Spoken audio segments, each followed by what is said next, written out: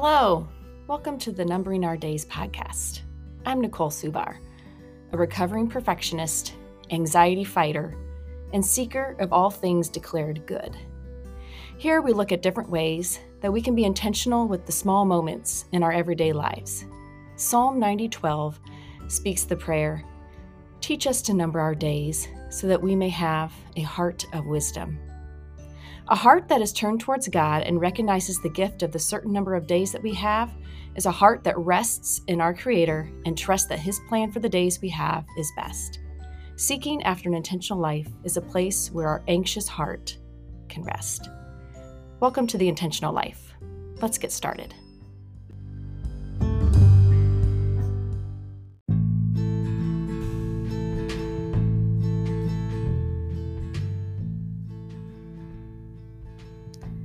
Flying gives me anxiety. Well, to be more exact, the process of getting to fly gives me anxiety. I love the liftoff and the cruising through the air and the view from the window and even the sudden stop when we land on the ground. None of those things causes my palms to sweat or heart to race. What gets me is the part where you stand in line, waiting to scan your ticket, show your ID, and walk through the scanners. The process of finding your gate and making sure you're in the right spot at the right time makes my shoulders tense and my breathing go shallow. Questions loop through my head. Is my ticket correct? Am I in the right line? What if we don't get through in time and miss our flight? What if the machine rejects my ID? What if I set off the metal detectors? What if I find something in my bag that I didn't realize was there? Can you relate?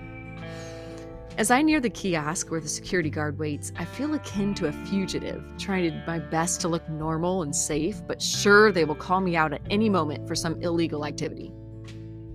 I understand a bit of this is irrational, although I think it's okay to have a healthy respect for the Office of Security and to do your due diligence to make sure you're following the rules, if for the one reason of not holding up the line for everyone behind you. But the heart palpitations, sweaty palms, wobbly legs, and rising anxiety do not need to be a part of it. So, what do we do in these kinds of situations when our mind starts to run away from us and we feel ourselves spiraling into irrational thoughts? Focus on what we know to be true. Go over the facts in your head. Replace the negative with the positive. Ironically, a friend of mine calls it landing the plane. A verse I keep tucked in my mind for times like these is the promise of Isaiah 26:3. You will keep him in perfect peace, whose mind is stayed on you, because he trusts in you. I originally wrote this just a few days before I took off on a cross-country flight. And believe it or not, I made it through security and out on the other side. So often, anxiety causes our vision to narrow. We focus on the one thing that causes us angst and cannot look past it. However, if we can thought stop and take a moment to look past what's causing us the anxiety, we can see that there is so much more to be enjoyed and appreciated.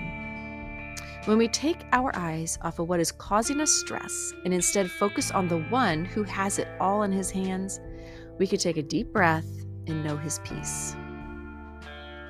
So look at your own experiences with anxiety and irrational thoughts and think through these questions. What causes anxiety in my life? What is a scenario that drives me to irrational thought patterns and unhealthy responses? What words can I speak into those moments to help me land the plane and focus on the positive? And what verses can I remind myself of that can be helpful in those moments? If you would like more resources to help you live a life of intention for God's glory, you can find them all on my website, livewithintent.org.